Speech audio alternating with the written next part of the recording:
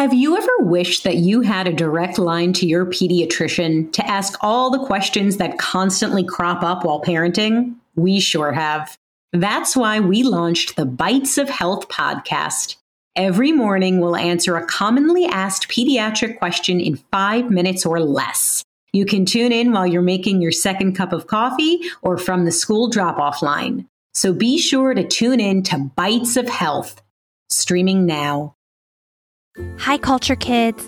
Before we begin our episode, we have a very special announcement. We are thrilled to share that Culture Kids Podcast has been nominated for the Webby Awards under the Family and Kids General Series category. This means that we also have a shot at winning the People's Voice Awards, and this is where you can help. If you love listening to our episodes, please take a minute and vote for us.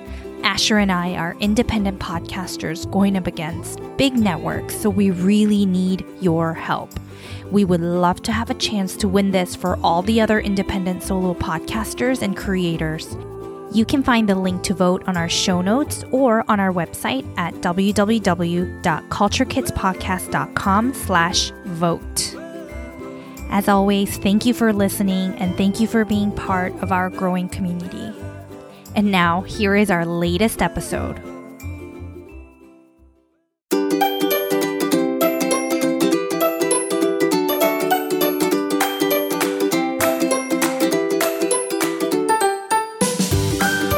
Hello, Culture Kids! Welcome to our brand new episode. My name is Kristen, and I am your host along with my son, Asher. Hello. Is your birthday coming up?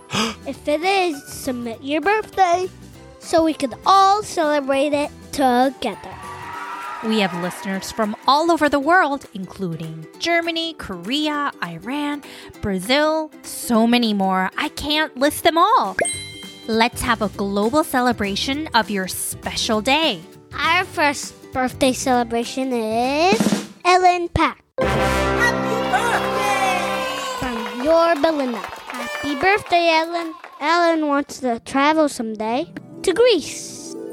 Ooh, that's a beautiful place, and I'd like to visit there someday too. That's wackadoodle. For today's episode, we're going to explore a type of music that Mommy has been listening to since she was a kid. Oh yeah, Mommy loves music. Jazz, hip-hop, or classical. And K-pop. Oh, K-pop is short for Korean pop music. You got it. But it's popular music that comes from South Korea. All right. It's not just pop music, but it refers to a wide range of musical styles such as hip-hop, R&B, electronic, rock, and much more.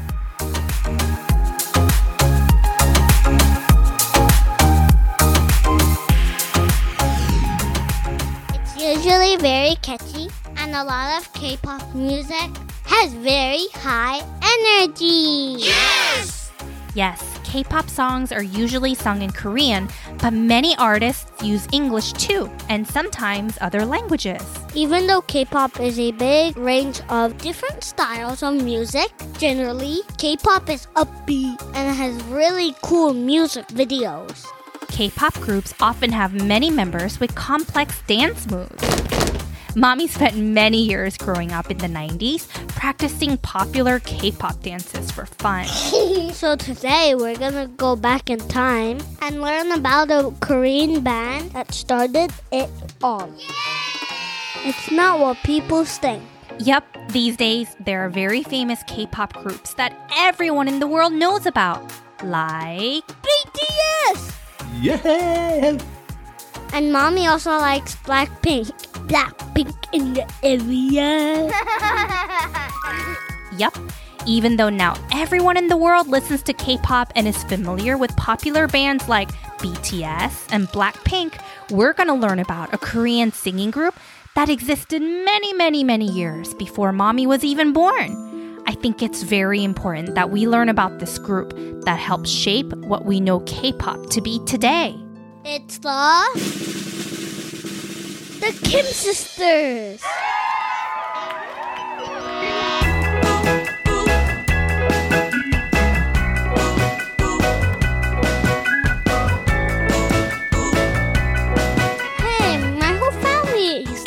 is Kim. That's right. Kim is a very common last name in Korea.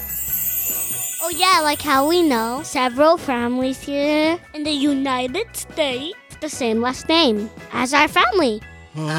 Yep, no matter what culture or country, there's gonna be multiple groups of families with the same last name. Anyway, let's dig a little deeper into who the Kim sisters are and why they were important for the world to learn about.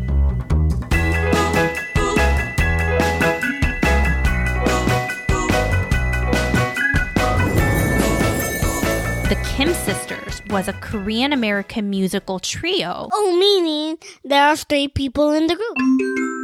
That's what trio means. Exactly. The group consisted of 3 sisters named Sukja, Eja, and Minja. They were extremely talented and could sing and play multiple instruments and dance. That's a lot of skills. They were popular for a long time, but became famous in the United States around 1950s to 1960s. Mommy has been watching and listening to lots of music that the Kim sisters performed, and wow, they are very talented, and you can tell they worked so hard to build their skills. So the 3 sisters were born in Korea. And before they spoke any English, they listened to a lot of American music so they could learn English. Oh. Yes, I can relate to this because when Mommy was little and moved to the United States, I learned English by listening to music in English and watching TV in English too. The 3 sisters started to perform around United States military camps. These military camps are where American soldiers stayed in Korea. They are also known as military bases, and it's where members of the United States Armed Forces lived and worked. This is where they trained and did important military work. The American soldiers really enjoyed the Kim sisters' music, and they went back home to their country and started talking about how good their music was. So word soon spread about the talented trio of Korean women, and a famous music producer named Tom Ball flew out to Korea just to watch them perform. Groovy, man. A music producer is a person that helps create and shape the sound of a song or album. They help people get famous. They do. Music producers play a very important role in creating and shaping the music that we listen to every day. So the producer offered the Kim sisters a short 4-week show at the Thunderbird Hotel in Las Vegas. Fancy. I've been to Las Vegas too. It's like 4 hours from Playa Vista. Yep, and it's a big deal to perform at some of their hotels there. At the time, though, the Kim sisters were still teenagers, meaning they were big kids. They were very excited for the opportunity, and also, during this 4-week contract, not only did they draw a crowd, but people loved them. Everyone loved their music talent, and at the time, their style was new and special to the Las Vegas music scene. Not only did they have a beautiful voice that blended together so effortlessly, they played about 13 different instruments on stage. I can't even play one. Yes, so they are very talented. People like them so much that they went on to play in Las Vegas with sold-out shows for over 35 years. Dude. They eventually became so famous, they were on big shows in America. There was a popular American television show that aired from the 1940s to 1970s called The Ed Sullivan Show. The 3 sisters were on The Ed Sullivan Show over 20 times. Oh my gosh! That's a lot. It has been recorded as the most performances in the show's history. Now, this show is a big deal. Famous performers such as Elvis Presley and the Beatles have been on the show. Oh, thank you very much. A lot of people think that BTS was the first popular K-pop group that has been recognized in the United States, but that certainly is not true. The Kim sisters paved the way and is the first ever Asian group to record music in the United States. Cool, I love that. What does the Kim sisters' music sound like? So the Kim sisters were known for their harmonious vocals and skillful musical performances. What does harmonious vocals mean? Harmony in music is when two or more notes are played or sung together to create a beautiful sound. It's like when two friends sing a song together and their voices blend nicely. Oh, so harmony is different from melody because melody is the main tune or notes you hear in the song. That's right. Melody is like the words of a story, while harmony is like the colors and textures that make the story more interesting. So cool! Here's an example of some harmonious chords.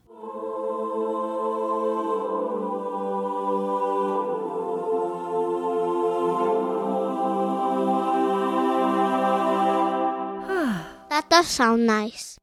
But what's not harmonious? Something like this. Oh yeah, that does not sound good. And definitely not harmonious.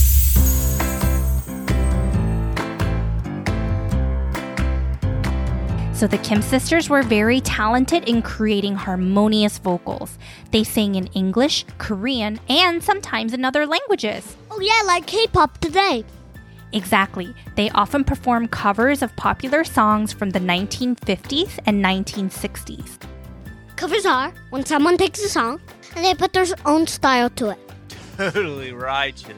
Exactly. They also took traditional Korean songs and arranged them with Western styles of music. And they played instruments like guitar, piano, xylophone, and many more. Their music was lively, catchy, upbeat, and they helped popularize Korean music in the United States. Sometimes they wore hanboks too, and hanbok refers to Korean traditional clothing. And also back then in America, not a lot of people knew about Korea and what a hanbok was, because there weren't that many Korean people living in the United States. So the Kim sisters introduced Korean things like hanbok to many Americans that listened to their music. And years later, K-pop has slowly transformed to a popular genre of music that is enjoyed by many people around the world today. One thing that has not changed about K-pop is that it's usually upbeat and makes people want to get up and dance. Yay, party time! Come on, let's dance! Woo!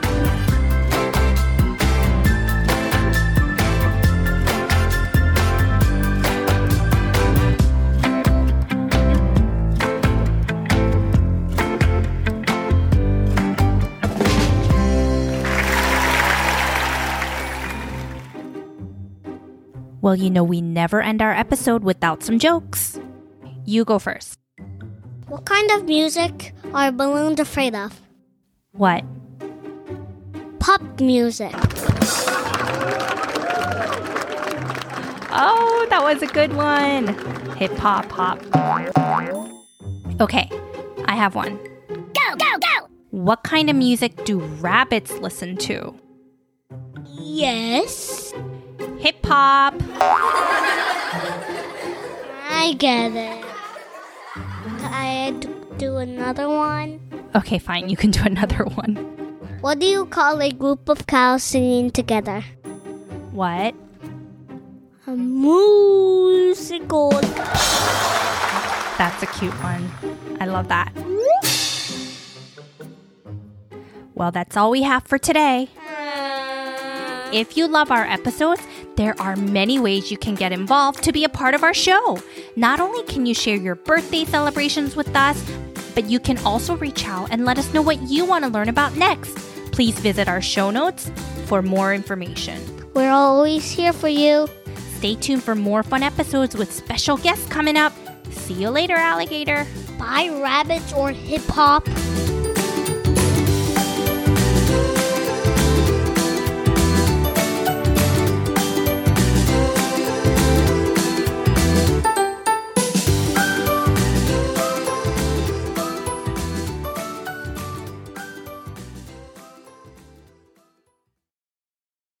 We've all been there. You're standing in a museum staring at a painting and all you can think is, I don't get it.